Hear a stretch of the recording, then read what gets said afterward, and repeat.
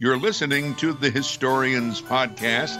I'm Bob Cudmore, and we welcome Dave Green to the program to chit-chat about some history topics, Dave. What's on the agenda, Bob?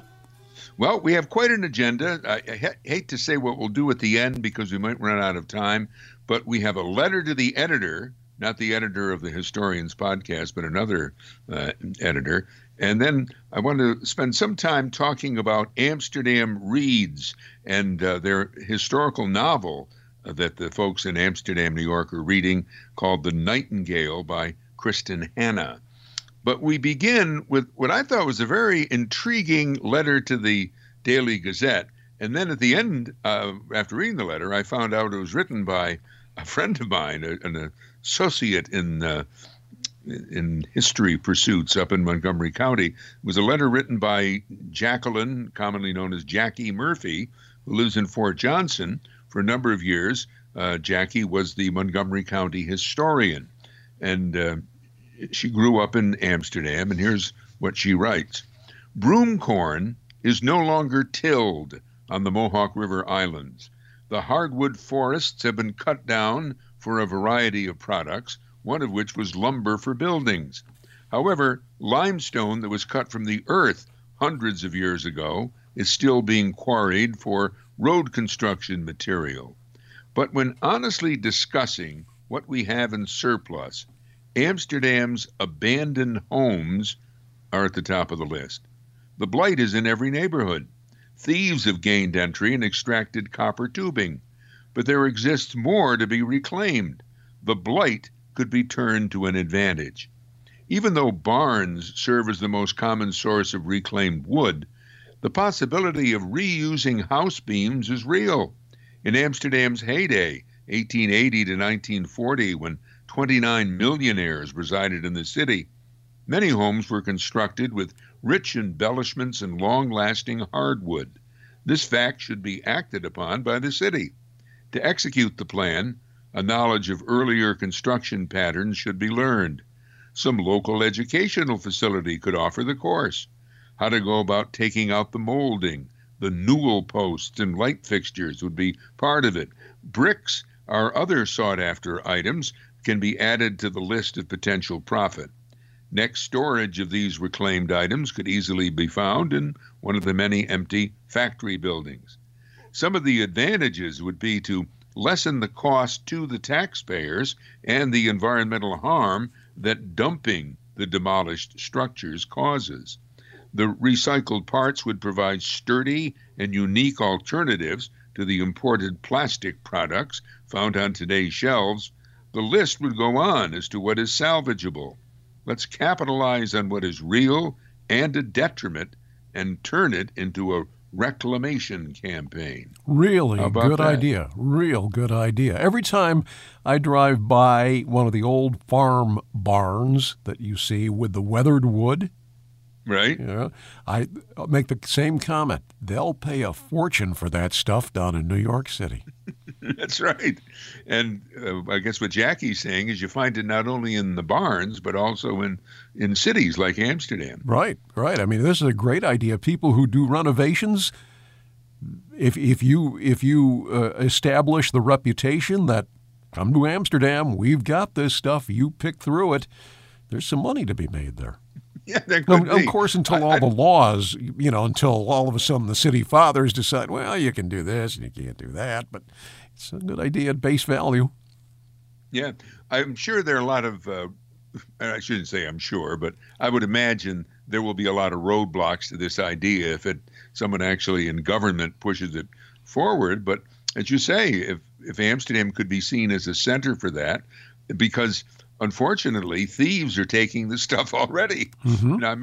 I remember when the Buddhists moved in, and they bought a number of abandoned properties, and they were appalled when the thieves went in and took the copper and took everything out of it. It's kind of a common sort of crime. So, well, anyway, that's Jackie's idea, and there are beautiful homes in Amsterdam, kind of in disrepair. I mean, some are not. I mean, obviously, some people are rehabbing them. And have you read who's the latest rehabber of an historic home in our area?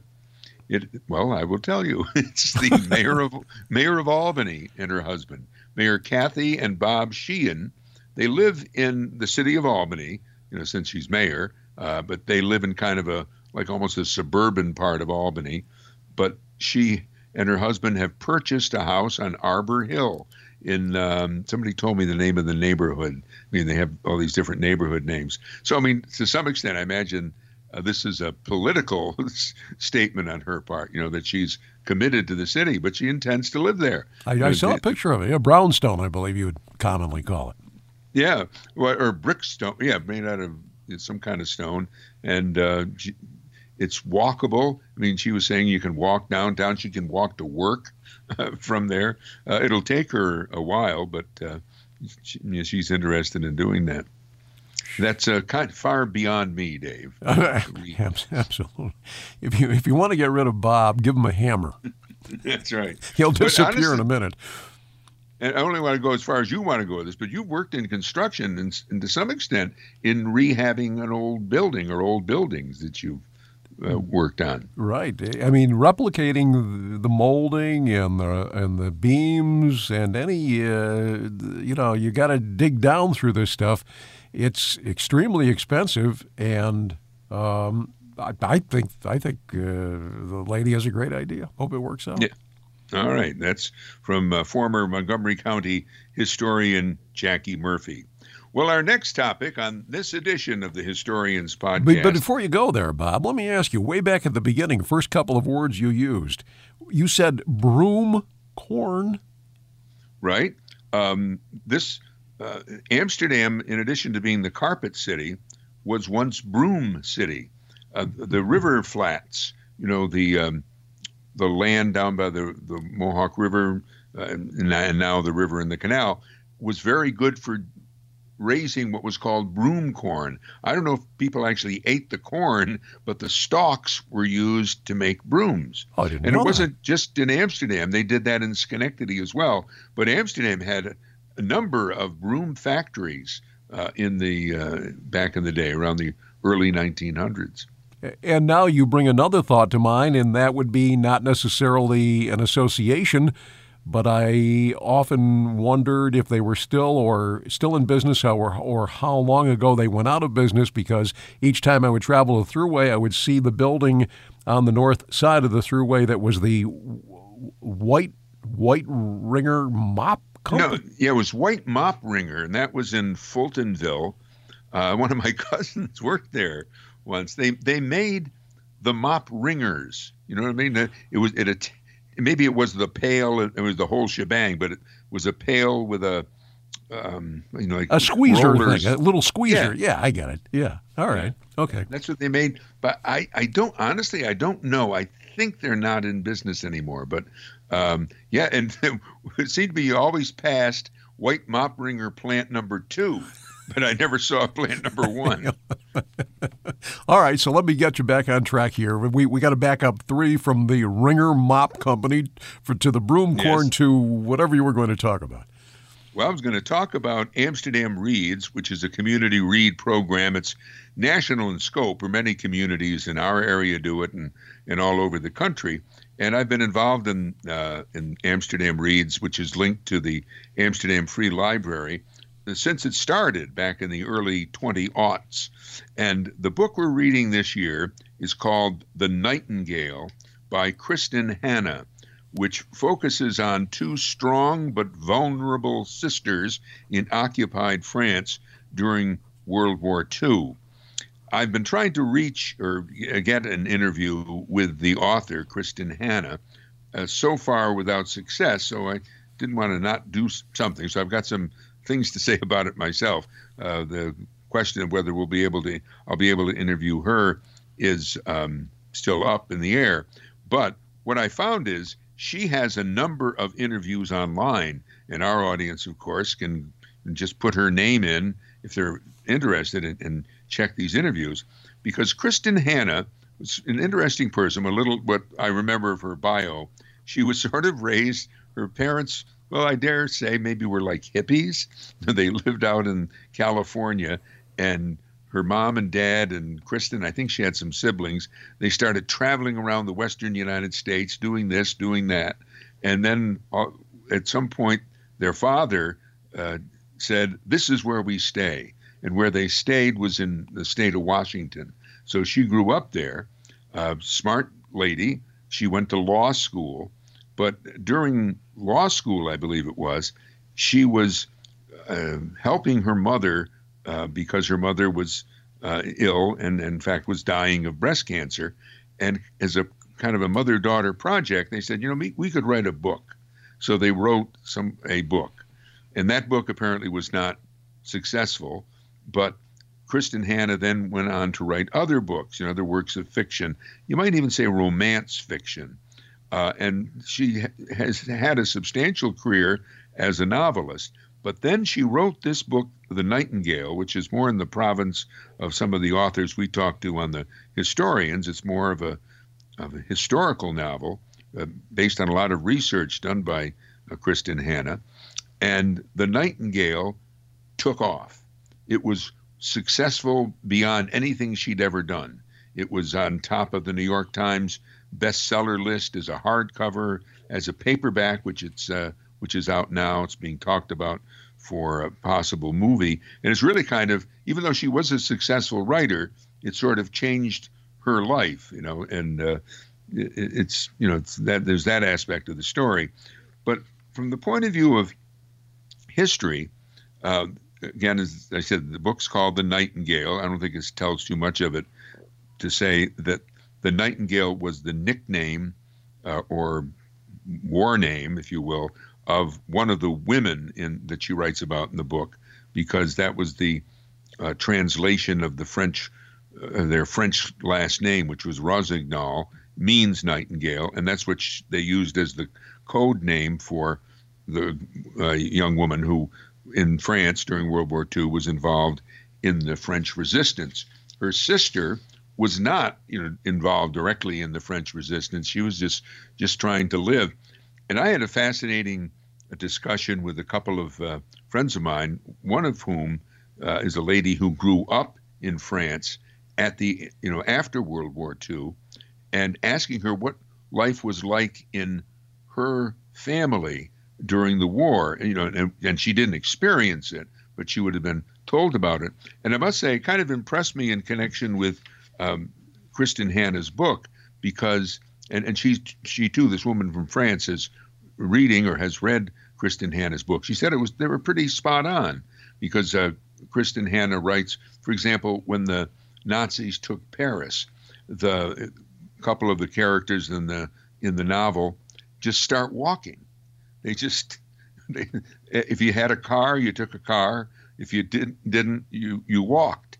And they're walking just to get somewhere, because they're assuming, the Nazis are right on their trail, and they were. And sometimes the Nazis airplanes would strafe the refugees, walking on these roads. And eventually, most people got somewhere, and they hunkered down for the rest of the war. Some of them were, if they were Jewish, many of them were sent to concentration camps and died, and many others did as well. But it's an aspect. I mean, we've covered all sorts of aspects of World War II, but this I thought was kind of, something different. What was happening basically in one given occupied country. Mm-hmm. All right. The individual story among the crowd. Yep. So, as I say, so that's the basic premise of the book. It's talking about two sisters who, lived through World War II. I'm not done with the books. I'm not quite sure they both lived through the war, but that's basically what's going on. But what Kristen Hanna had heard about, and she made it the basis of one of her characters, was the story of a real woman who was not French, but she was Belgian, but I believe she was from the French-speaking part of Belgium, and her name was André de Jong. Hope I'm saying that near correct. It's I can't help you. Andre, Andree, but it's a woman, and then D-E, and Jongh. So Andre de Jong, and she was 19, and the one of the faults I thought, being pretentious, how would a teenager, because the woman in the novel's a teenager when she starts doing this brave stuff for the resistance. I said, well, would an 18-year-old do that? Well, a 19-year-old did. This woman from Belgium. She had herself been inspired by a woman from World War I named Edith Cavell, who was eventually killed in the war, who fought with the French. And what Andre de Jong did, and what the woman in the novel does, is sort of create an underground railroad for downed Allied pilots. At the beginning of the war, they're all British or Canadian. Maybe, I suppose they possibly could be French if they were French who had fled the country successfully. But she would take a given pilot, not just she alone, but she was part of a resistance cell that did it, Andre de Jong and the woman in the novel, and they would lead the pilots to Spain, which isn't like around the corner. So first off, they would have to take a train to as near Spain as they could, and then they would have to hike over the Pyrenees Mountains. And the reason they were going to Spain was that Britain had an embassy or a consulate in some Spanish city that they could turn the pilots over to, and then the British would get them home. Specifically, Dijon, it says, and this is from Wikipedia, after German troops invaded Belgium in May 1940, Dijon moved to Brussels. She became a Red Cross volunteer. In safe houses at the time were British soldiers, those left behind at Dunkirk, and escapees. Young organized a series of safe houses for these soldiers, also procuring civilian clothes so they could be identified, as well as false passports. In the summer of 1941, with the help of her father, she set up an escape network, which later became known as the Comet Line. Working with other members of the resistance in the south of France, they established links with the safe houses in Brussels. A route was found using trains through occupied and what they called Vichy France to the border with Spain. The final line was 1,200 miles in captured, 1,200 miles in total. The first escape attempt was unsuccessful. All the escapees were captured by the Spanish. Only 2 of 11 reached England. So De Jong decided to lead the second group, a group of 3 men, in August 1941. And in that month, she appeared at the British consulate in Bilbao with a British soldier and 2 Belgian volunteers, having traveled from Paris to Bayonne, then on foot over the Pyrenees through the Basque country. She requested British support for her escape network, which was granted by MI9, which is the British Military Intelligence Section 9. So the British, when they saw that this could work, they bankrolled it. They paid for this. And ultimately, De Jong helped 400 Allied soldiers escape from Belgium through occupied France to Spain and Gibraltar. She was described as one of the greatest agents, in the resistance, if you will. Comet Line members and their families took great risks. De Jong made more than 50 double crossings. After 1942, the work became even more dangerous. Southern France was occupied by the Germans, and the whole of France came under direct Nazi rule. Many members of the Comet Line were betrayed, and De Jong herself was captured in the French Basque country in January of 1943. which was the last stop on the escape line. She was sent to a prison in Paris, eventually to a concentration camp in Germany. Even in her absence, the Common Line helped about 700 more Allied soldiers reach safety. She did not die in the war. She was held by the British. I'm sorry, she was held by the Germans, the Nazis, and survived the war. Her father did not. Her father, who had helped her set up this Comet Line, he was executed in 1944. But she wasn't done yet. After the war, André de Jong moved to Africa. Belgium had colonies in Africa, and she worked with people who had leprosy, and did that for the rest of her life. And she met a British novelist in 1959 who recorded her candid account of her war experience in his journal, which he published in 1961. That's the novelist Graham Greene. She died, and by then she was a Belgian countess. André de Jong died in 2007 at age 90 at the university clinic, back home, if you will, back in Brussels, Belgium. So that's the story on which they base The Nightingale. And again, something I'd not heard of. I had never heard that story before. Interesting. And you thought you had a good resume. That's right. I mean, this woman was, stories to tell. Yeah, a story to tell.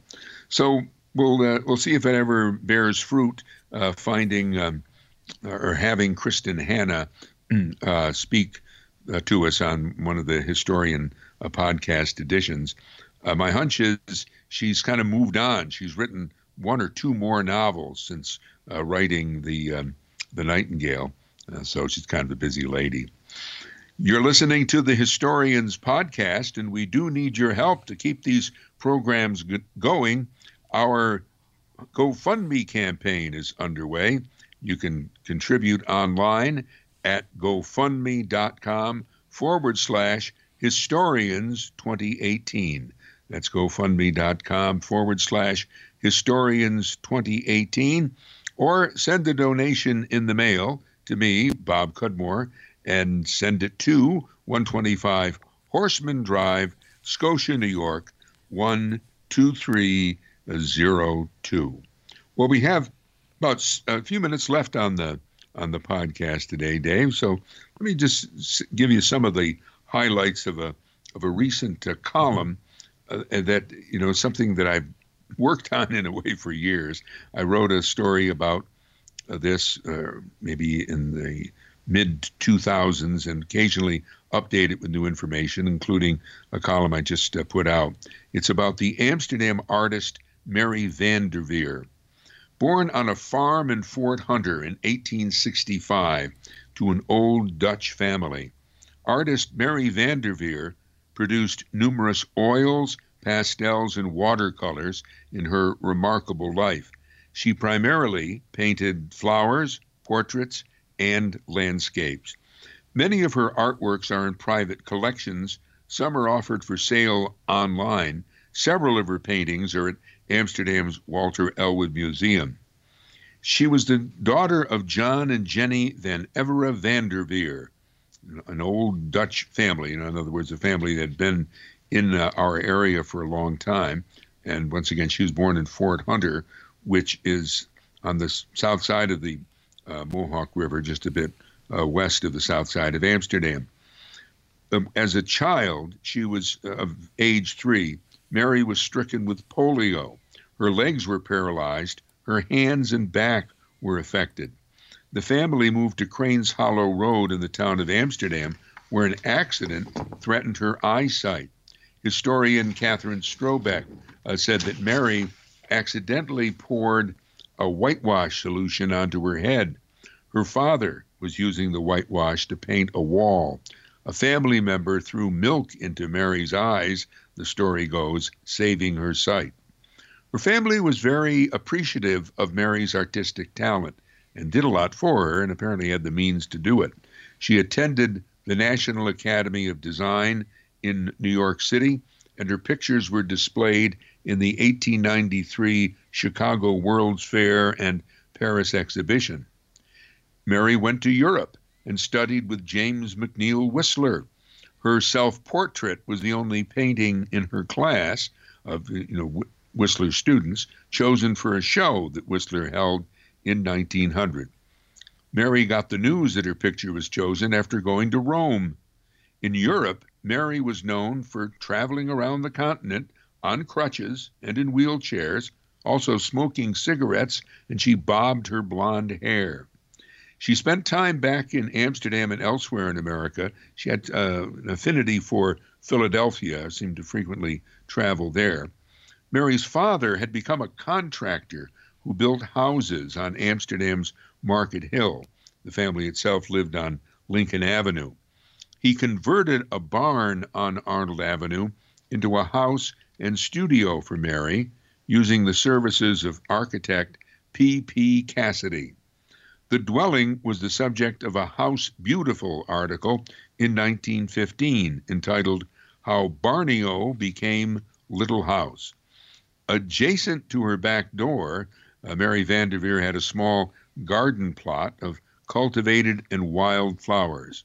A woman named Helen Ireland Hayes of Johnstown, in an article that she wrote about Mary Vanderveer, said that young people tended to find Mary sympathetic and helpful.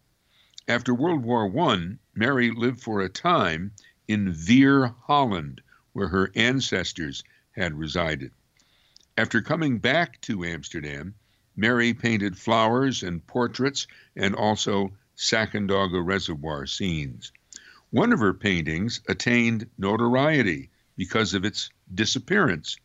Vanderveer did a portrait of the founder of Amsterdam's women's club, the Century Club, a woman named M. Annie Allen Trapnell. The portrait was stolen from the Guy Park Avenue Women's Club many years ago, and as far as I know, it was never recovered. During a trip to Philadelphia to do a portrait, and I think this probably would have been sometime in the late 20s, Mary fell and hurt her back, and after that, she could not walk. A later injury hurt her hands, and she had to stop painting. In 1932, many of her paintings, Dutch interiors, portraits, and flowers, were displayed at the home of Elliot Boyce on Guy Park Avenue in Amsterdam, a benefit for the YMCA. The Boyce home later became the Boyce Funeral Home. Mary Vanderveer died in 1945 at age 79. A memorial program was held at her home, organized by the Daughters of the American Revolution. Mary's niece, Marie Gilbert, wrote, "In a competitive masculine field, not noted in the past for its financial remunerations, Miss V was able to support herself and to travel." Gilbert, who posed for a Vanderveer portrait as a child, said her aunt's blue eyes twinkled, and she could be a tough customer, her niece saying she had a tongue sometimes peppery, but a merry laugh. Dennis Drenzek, a graphic artist, created an exhibit of her paintings from private collections held at Old Fort Johnson in 2007. Latest focus on History column about Amsterdam artist Mary Vanderveer. You've been listening to the Historians Podcast.